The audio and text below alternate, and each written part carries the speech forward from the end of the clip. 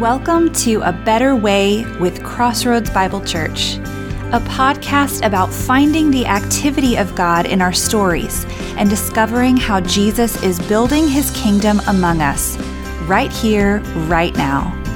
The goal is to inspire you to see and celebrate God's activity in your own life too. And now your host, Sherry Hudspeth.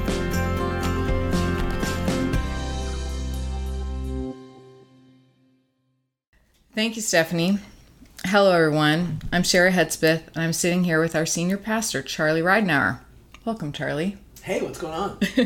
I'm so glad we are here together having this conversation. Thanks for being willing to do this. Me too. Right before we hit record and you started your timer, you told me that we're going to try and keep this under 30 minutes. What percentage of you, when you said that, thought that was a possibility? Charlie, it's good to have goals. Isn't it? Yeah, they guide us. I'm just kind of a flexible guy when it comes to rules. You know, we try. But anyway, no, it's going to be here. I'm excited. Well, then I threw into the mix, and I'm going to actually ask you an extra question in addition to what, we're asking everybody else. Yeah, so it's not my fault if we go over. It's yours. Yeah, it's a team sport.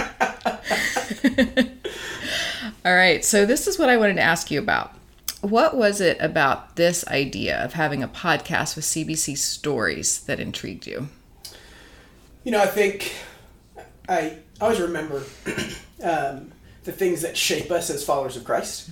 And lately, maybe it's because it's a life stage thing for me, but it's funny when you get back together with people you love, that you tell the same stories and you laugh at the same jokes and you remember the times you had together. And throughout the Bible, really one of the emphasis from God to his people in the Old Testament was, hey, you're going to do these things so that you intentionally remember these things that you easily forget. Mm-hmm. A couple weeks ago in a sermon, we talked about the tassels on the end of the prayer shawls. Mm-hmm. And the point of that was to remember the law and then to remember that God delivered you from Egypt. Mm-hmm. Or the stones when they conquered the promised land was, hey, put these stones here. Mm-hmm. And so every time you walk by, tell this story to your kid. Mm-hmm. Because as Christians, so often it's really easy only to see what's in front of us. But the whole narrative of the gospel is saying that there's something unfolding that you can't see.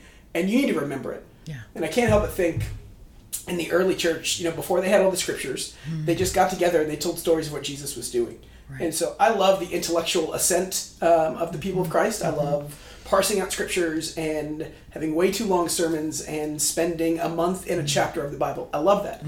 But if we don't intentionally remember that the Bible's there to show us the change that Jesus brings, the change that he promises, the change that is possible, then we'll easily forget it. And I think that's the stuff that doesn't just teach us, it changes us. Right. And so I think it's really important to remember to do that because we'll forget. Because we always have it as a people. Right. Yeah. And I think the other thing that's really faith building about it is where the rubber meets the road. Yeah.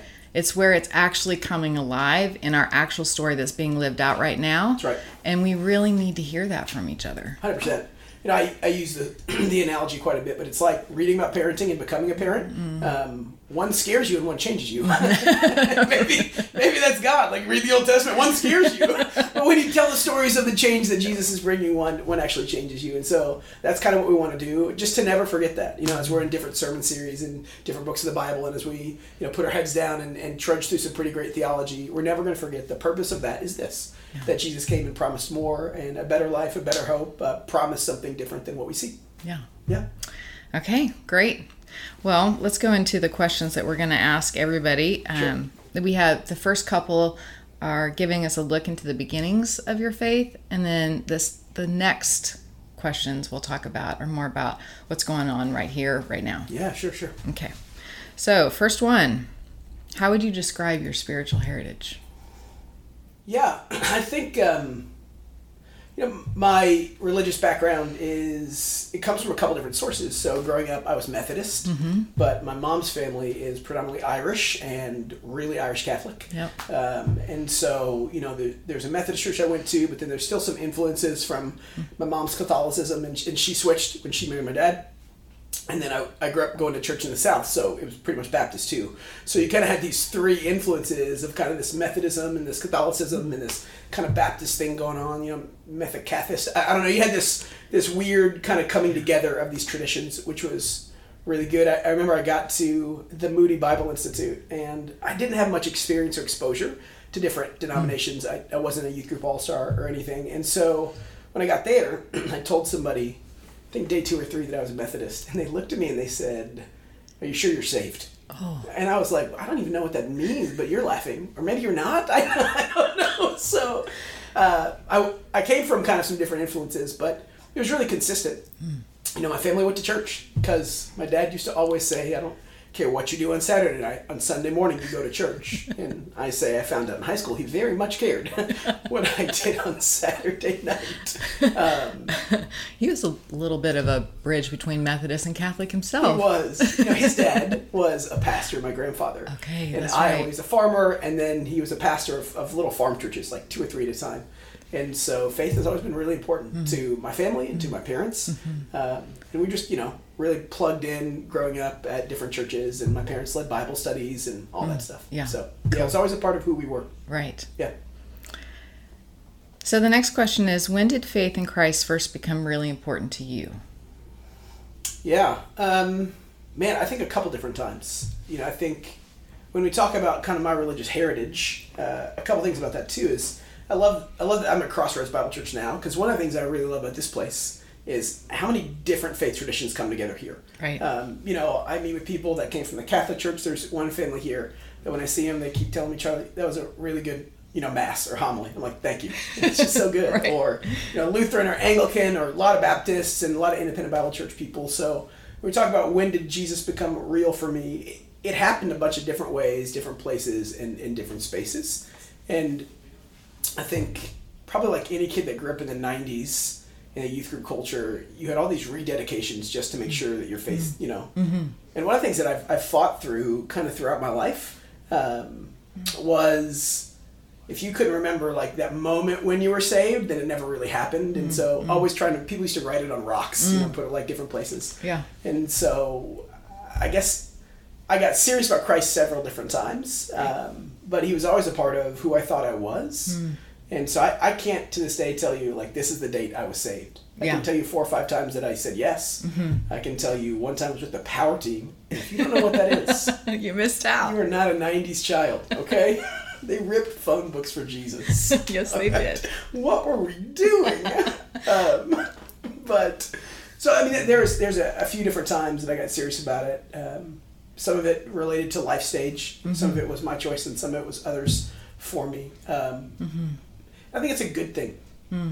I think oftentimes we see our lives as too punctiliar, so it happened in this moment, at this time, and really, I think when you broaden out and look over time, that's what shapes our story, you know? I mean, I think about your kid Matt, when he was in high school here, and you came to me and said things like, "Hey, I'm not sure." I said, he's got some time. Yeah. You know, let's back up and trust God in the process, and look at big picture. But when you're a parent of a high school kid, it's really hard not to look at the day-to-day. Totally. And be like, who is this kid becoming? I'm terrified. Right. Yeah. Yeah, and it's so incredible to have community that's like observing life, for instance, in Matt's life at the same time.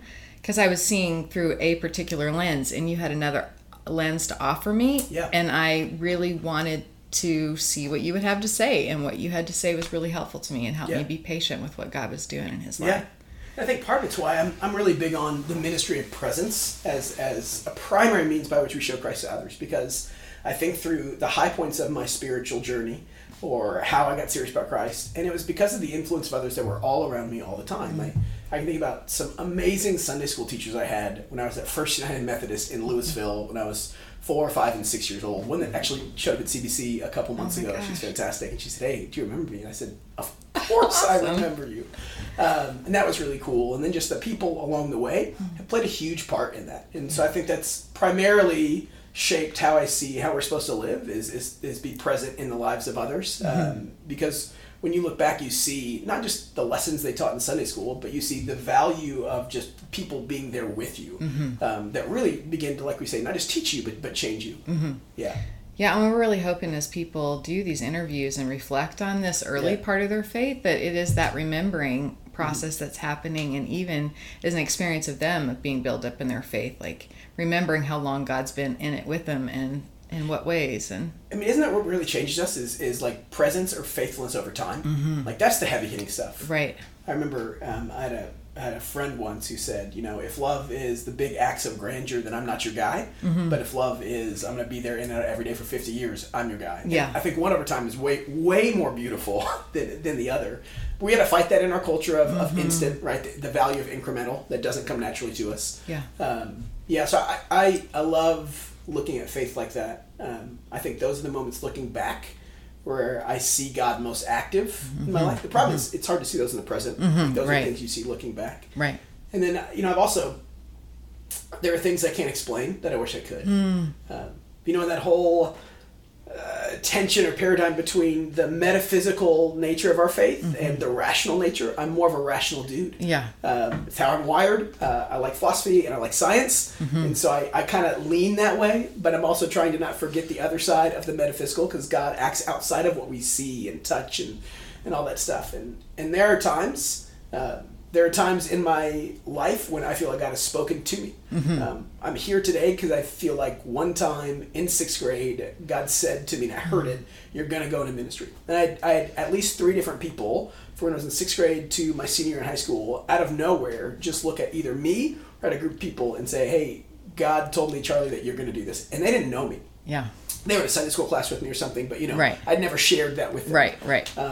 And so I want to push back against all like the Disneyfication of the Bible, like you are Moses, you're not Moses, and we read it like we're the hero all the time, and that's a bad way to read the scriptures, because not every moment is a burning bush moment, and if you live your faith like that, you're going to be disappointed in God more than you're joyful with Him, and so, but I think those happen, and so I think when we talk about what's drawn me to Christ, there've been a couple moments, 3 or 4. In my life where I feel like God has said, hey, you're going to do this. Or when I thought about getting out, He said, yeah, no, let's look at this. And those have been really foundational for me to go back to and remember and be like, okay, Yeah. So the other thing we're wanting to do with this is to pay attention to what God's doing right here, right now. Yeah. Yeah. So what are you learning about a better way to live right now? I think a couple things get me there. So I did grow up with a faith that was more like 1990s kind of morality based. And I want to be really clear about something. I think that the people in the 90s that worked out their faith, they did the best they could with it, and they did some things really well. I think it's lazy to look back and be like, this is the ways that we failed and it was terrible. Because we're going to do that again in 10 years. And so, we say it at CDC, we want to read with grace, and we want to read looking for the things we agree with, not read looking for the things that we disagree with. Yeah.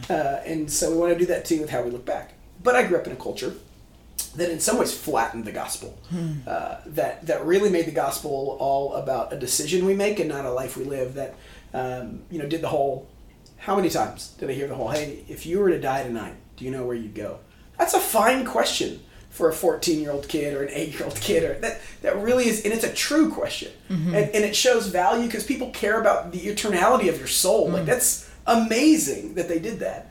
The problem with that is over time, if that's the only message we hear about the gospel, we forget that the gospel isn't just something for one day, but is something for today. Right. It's that whole idea that for a long time we taught a Genesis 3 gospel, Genesis 3 when Adam and Eve sinned, right? And that's the beginning of our gospel. 4 spiritual laws. You have sinned against God. That's the beginning of our gospel.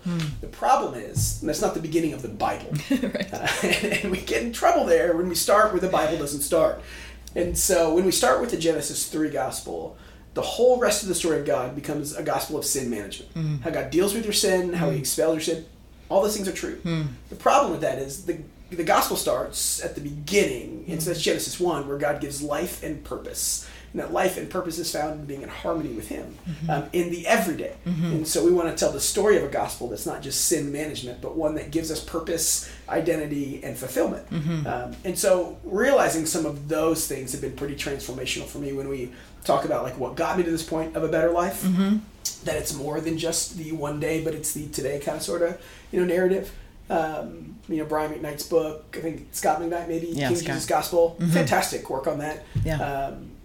Herschel Frost wrote a book called The Shaping of Things to Come, which is primarily about the Christian movement, but it's in there all over the place. When I was in grad school, I learned about it for the first time, like just this idea of the kingdom of God, not just heaven, but the kingdom of God, and its place in the here and now is, for me, was radically transformational. N.T. Wright talks about it all the time, and I love how he talks about kingdom. So those influences have been really, really big for me. And so what that does is it causes me to ask the question, where is God moving now and how can I be a part of it? It causes me to ask the question, how is God changing not just, my heart from stone to flesh or one day when I get to, but how is he changing me right here and now and promising a better life, a fuller life, a richer life? Not one that's absent from pain, but one that gives me purpose in the middle of it, and a bigger perspective and picture in the middle of times that I don't like, that God doesn't like either, by the way. Yeah, so those things have been pretty transformational in how I see this idea of gospel. Really rounded it out for me. And how does preparing to teach end up being a part of that journey for you? Is it because you're being introduced to something you haven't considered through that lens? I mean, lens, letting go of how you've looked at it before. I mean, I know you've been in this lens for quite a while. Yeah, I have. Yeah. But how does that play itself out in terms of taking it in more deeply or broader as you're teaching? I think a couple things it's done. So one, every January we're going to do a spiritual discipline. We have that's part of the conversation for me is what are things we can do here and now to cultivate God moving more, or God expressing himself more, or God fill in the blank there, right? So we've talked about Sabbath, and we've talked about next year we're going to talk about fasting a little bit. So super low numbers in January of 2022. Thank goodness there's options for fasting. Isn't that right? We've talked about the value of silence and solitude this year, which I love. So part of it is just me diving into those things. It's allowed me to say, this isn't just legalistic. There's a purpose for these things. And it's really caused me to see disciplines not as a 4-letter word, but as something that can be really good if we don't hold it with a ton of rigidity. Right, totally. There's purpose for this, and it's not just the rule itself. It's the whole Jewish mindset in the Old Testament. There's purpose beyond the rule that points you to something better. Right. And these can help you get there. They are stepping stones to help you get there. If you worship the stepping stone, it will crumble, right? That's just the story of the Bible and humans. But, so it's really... It's meant to make relational space for God. That's it. That's right. All those are meant to make space for God in a way that we can see him, or in a way that he can speak to us, or he can show us how he's working in our marriages, in our churches, in our relationships, in our Bible study in ways that are free. Yeah. So I think it's helped me do that a little bit. And seeing again how is God working in the day to day. It's challenged me to say, I know God is working today. Where is that? And how am I cultivating that soil in my life every day? Yeah, for sure.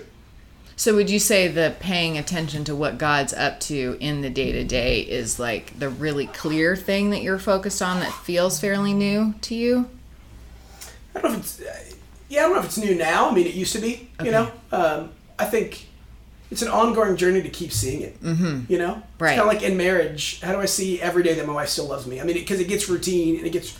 it gets, in some ways, if you don't keep trying to pursue it, keep dating your wife, then it gets stale and stagnant. And so some breeds change. So I need to change the patterns in which I follow Jesus sometimes. Because it's helpful for us. Right. It's like when you work out, you plateau if you hit a place where you haven't changed in a long time. So, and just acknowledging that we change. Yeah. And so I connect with God differently now than I did when I was 18. Thank God. We say at CBC, growing people change. And that doesn't just mean that you change and you're becoming a less sinful person, hopefully. That also means that you change in how you're wired. It means that you change in how you pursue God. It means that change in how you connect with God in some really cool ways. And so for me right now, like I said, the discipline stuff, I read a book that I loved. It's probably my favorite book in the last couple of years. That's not like a commentary or something, because I read lots of commentaries because I'm really smart. No, it's called The Liturgy of the Ordinary. It's just one of my favorites. It's that practice of seeing God in the everyday, which I think is the hardest thing for us to do here now. Is seeing God in the everyday, seeing the beauty of God in the everyday, not the mountaintop moments, but the ones in between. Those I think are where it really hits home, and it's really good. Can you say anything more about what in particular there was about that idea that captured your imagination? Yeah, I think it's really hard. It's much harder and much more beautiful for God to be present in our everyday than just in the youth camps or just in the retreats or just in that. It's much harder. It's much harder to be a good husband 365 days a year than on Valentine's Day. It's my favorite kind of comedy. So my favorite comedy isn't, I'll drop a name that's probably going to give me trouble, but in college, I liked this guy named Dane Cook because everybody did. Don't let your kids listen to Dane Cook, everybody. He Noted. is not in any way a follower of Jesus. And if you say, Charlie said this is good, I'm not saying it's good. Very raunchy stuff. Anyway, his comedy is just, I'm going to tell you the story about this thing that happened to me. And he's a fantastic storyteller. It's so good and it's hilarious. But then you have comedians like Jerry Seinfeld, who he will tell you a story about things that we see every day that you don't realize or recognize. And you're like, that is brilliant, you know? And I think that's harder. I also think it's wittier and it's better. And it keeps, so now, like he told the story about going through TSA one time and bathrooms and airports. And so now every time I go buy this, I see that and I laugh. Right. Because he brought that out that I never saw before. Right. So I think it's harder. I think God does that. It's harder to do that. I think it makes every day meaningful. And we would say it in another way. We'd say it makes every space sacred. So the only sacred space isn't the church. Yeah. Isn't the, Crossroads Bible Church building. It's we make every space sacred because God is in us. It's that kind of shift from the burning bush moment to God was there and that's why it was sacred. But if the Holy Spirit lives within us, then we make sacred spaces where we go because that's what it means to live out the fullness of God's kingdom here and now. So is there a recent story of catching something in the everyday that kind of blew you away? Oh man. Yeah. So there's one recent, last probably year or so. There's a couple things you realize that God is doing. Somebody told me years ago that I need to have kids. And I said, no. This is probably 10 years ago. And they said, you need to have kids, it's going to make you a better pastor. And I said, I don't think that's a possibility. I wasn't married at this point and all that stuff. And then I had a kid and I realized it makes me a better pastor. It clears up how I see God. And so I think I shared it in a staff meeting and Delynn said, this one writer that she follows said the same story and I've heard it a couple times since. But just the idea of like when you see your kid learning to walk and then they take 2 steps and they fall down and then you realize that I try a lot in my faith and I fail a ton in my faith. And as a pastor, that's hard because I'm supposed to be better at this than people because I'm paid, and I'm on platforms and I'm not. And this job is not easy in a lot of ways. And right now, culturally, 2020 has been tough on this. I don't want to call the church an industry, but in this field, and there's a really sharp rise in just pastors that leave, right, and pastors that commit suicide. It's a problem right now, and that's really hard. And because there's so much weight, and you feel like you're failing, and you're not just failing at your job if you're a salesman, you're failing people that you love, and you're failing your families, and you're failing God, right? You're wrestling with that, and so watching my kid learn to run and walk and she'd take 2 steps and fall over and I wasn't like, what's wrong with you? Right. You need to be better at this. You are terrible and a failure. I'm celebrating the fact that she took 2 steps and I'm celebrating that she got up. And it's a really clear picture that every day, God's story and the gospel story isn't one of shame. That's Genesis 3.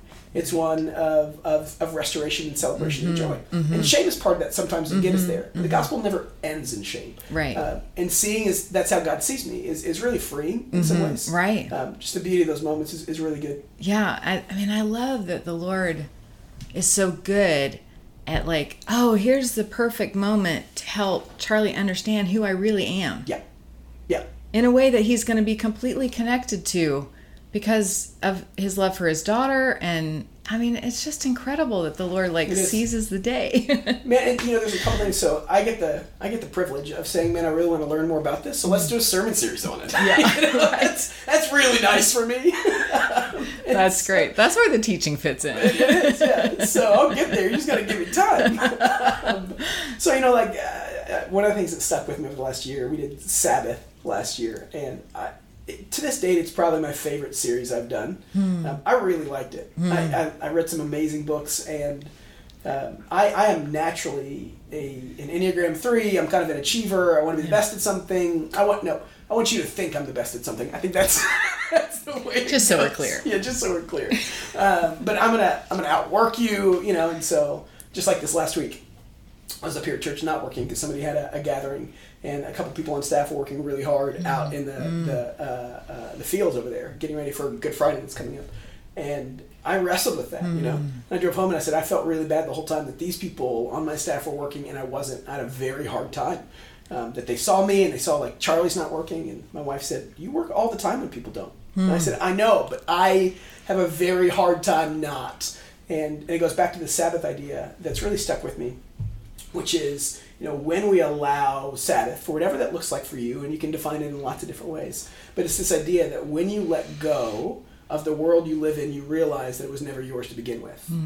And really it's an exercise in trust. Yeah. It's an exercise in trust that we're saying, hey, it's going to be okay. There's a podcast called Startup, and it chronicles businesses at Startup. This is a couple of years ago. I think it was season 4 of the podcast. I forget. It followed a church planner. Oh, really? Philadelphia.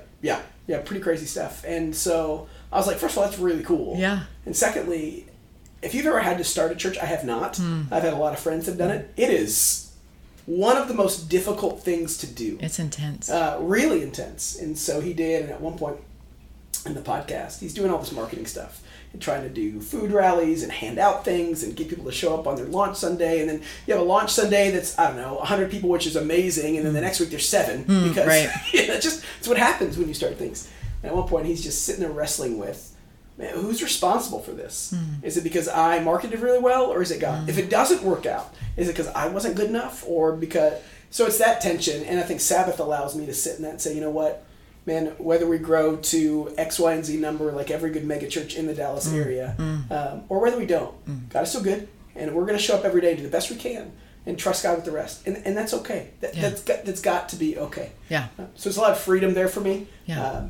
And how we live... just how we live it out at Crossroads, how I do. And I love that you were willing to have a conversation with Sarah about what you were really wrestling with. Partly because that whole confession piece, like just acknowledging, and I'm still struggling to get to a place where resting is like, I have my identity set in that place, is just so good to name. It helps us receive the Lord's help in a place we're still needing help. 100%. And then also, for Sarah to help kind of reset things. Yeah. She's good at that. Yeah, that's good. I mean, I think the Sabbath series probably came out of when we found out we were having a kid, and I took... So in about a 3-month period, we bought a house, found out we were having a kid, and I took over Crossroads when Steve stepped away. And we all found that out. We were like, this is going to be a big year, 2018. And when I said yes to this job, I think Sarah at one point just said, things could not stay the same. Because I was working, and at that point, doing a couple other things. And when I teach, it would take over a lot of my Fridays and some of my Saturdays. And anyway, so stepping back from that, knowing that, it's going to be good for me to let go and put systems in place now to where I can do that. And I heard somebody this week, a pastor was talking, and he said, he filters or he organizes his day, and he says, God gets the morning, and somebody told him this, give God the morning, give people your afternoon, give evening to your family. And I don't do that, but I like that idea of how to organize. Had a rhythm. And that rhythm is really good. And so, I think having that conversation with Sarah has helped me kind of see what I need to learn about, where I need to learn and grow. It goes back to they're going to show you, because so often you don't see where you need to learn and grow. Right. And it's been really good. Yeah. Yeah. Well, that kind of bled over into our fourth question. It's like, how are you seeing this better way changing your life, but then also impacting other relationships? Is there anything else you'd like to share about that? Last year's the first year that I want to go Debbie Downer here, but I'm going to. I think last year was the first year that I did more funerals than weddings. And they weren't. No funeral was fun, but a lot of them weren't. Like I was 86 and I died of natural causes. Let's celebrate life. Right. Those funerals are always hard, but they're better than I was 22. Yeah. And so, how is it causing me? I think the idea of presence and God present in the everyday and Jesus sitting in our pain and how we live that out in finding those beautiful pieces in even the moments that are really hard and changing our perspective out for a bigger, fuller, richer one that says this isn't the end. I think it's helped me get through that a little bit because that's really difficult, and they weigh on you as a person because you love these people. And being able to not see that for me as something I have to do, but something I get to do, I still wrestle with. There are some people that are amazing at that. I'm not as amazing at that. I want to get there one day. So it's helped just personally and selfishly. It's helped me in that. see the beauty of the everyday moments as the ones that really matter. And that's what the kingdom's about. Yeah, right. That's what the kingdom's about. Like, this moment is sacred and matters, and think about that everywhere you go. So there's no trivial tasks, right. which is huge. It's just huge to reframe the reminder of it. It really is. So that's been really good. I think, this journey of ups and downs and starts and fails, I think helps you just in all aspects of your life. And Sabbath has helped me with my family, and hopefully get that back a little bit. 2020 blew it up a little bit when we started working from home. Right. It shifted Mixed things up. Yeah. Because you find rhythms at work, and then all of a sudden they don't exist anymore. Those have been really good. The silence and solitude thing was good for me. So I start now, like, I try to get up before the rest of my family does in the morning.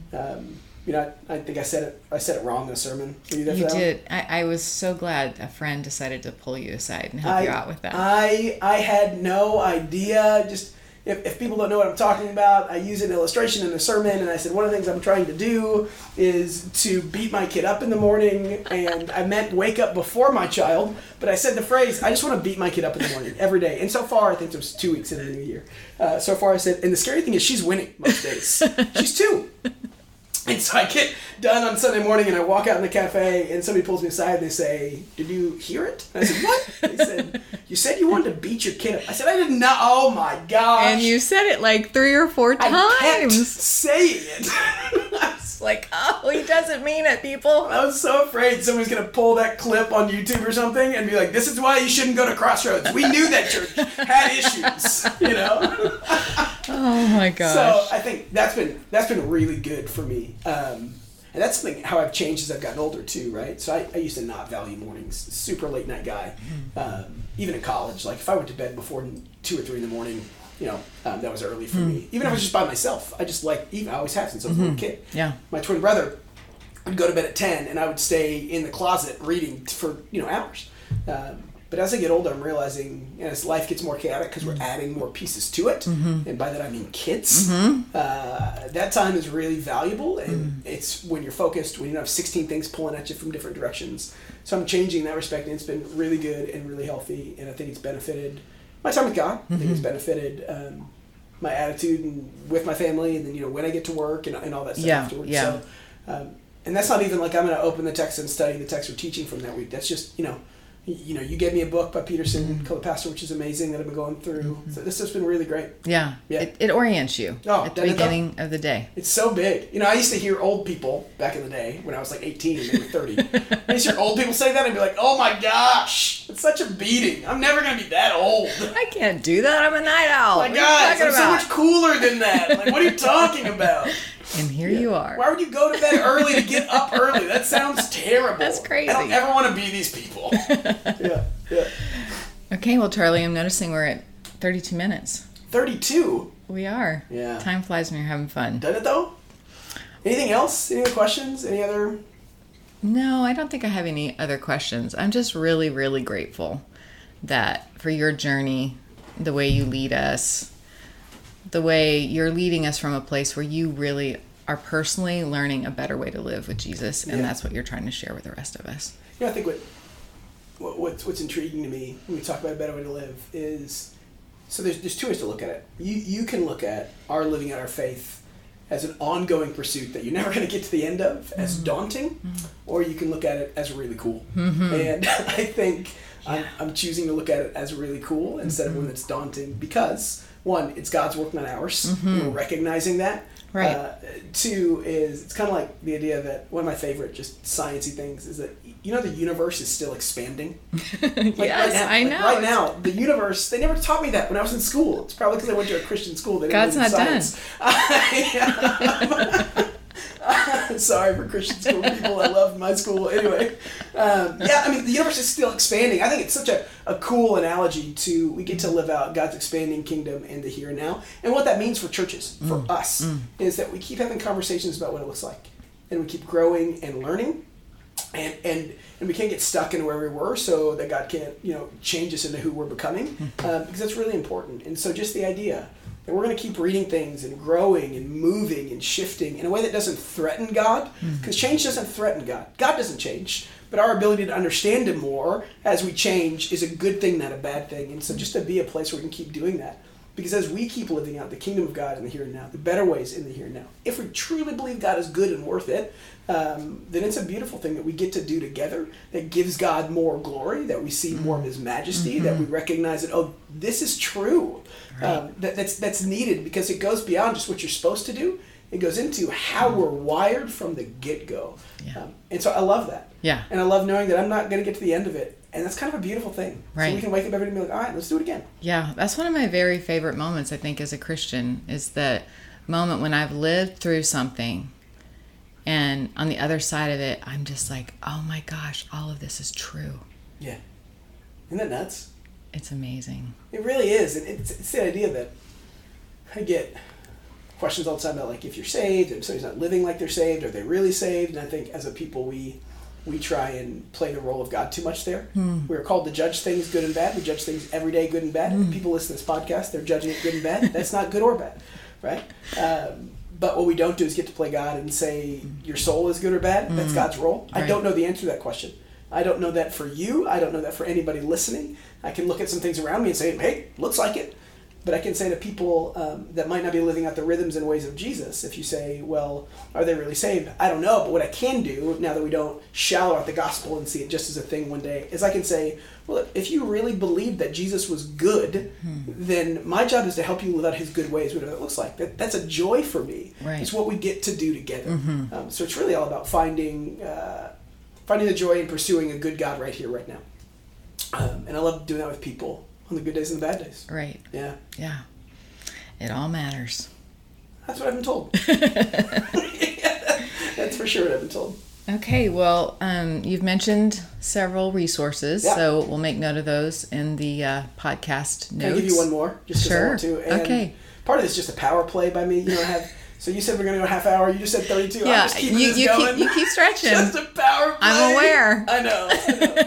I'm working. I'm changing. I'm not changed. No, but one of my favorites over the last year, I have church crushes. I do. Because this is my field. I've never heard that expression before. I like it. Oh, yeah. We have man crushes. We have church crushes. It's not a bad thing, not a good thing. Anyway, so one of the church I found in the quarantine is a church in Portland called Bridgetown Church. They are amazing, doing good things. Yeah, and so you can go there if you want to, but when we talk about some of the disciplines, they've done such a better job than I did. I mean, they've done an amazing job. They have a lot of really cool resources. So if you want to go, and you can post it to their website, they do some really great things with some of the disciplines we talked about. I love how they talk about Jesus. I love how John Mark Comer is their pastor, and he wrote a good book on the elimination of hurry. So that's one of my favorite resources in the last probably 6 or 7 months. It's yeah, it is a good one. Yeah. Well, to our listeners, we hope you are inspired or encouraged in something that you've heard today, and may we all listen and follow Jesus into a better way.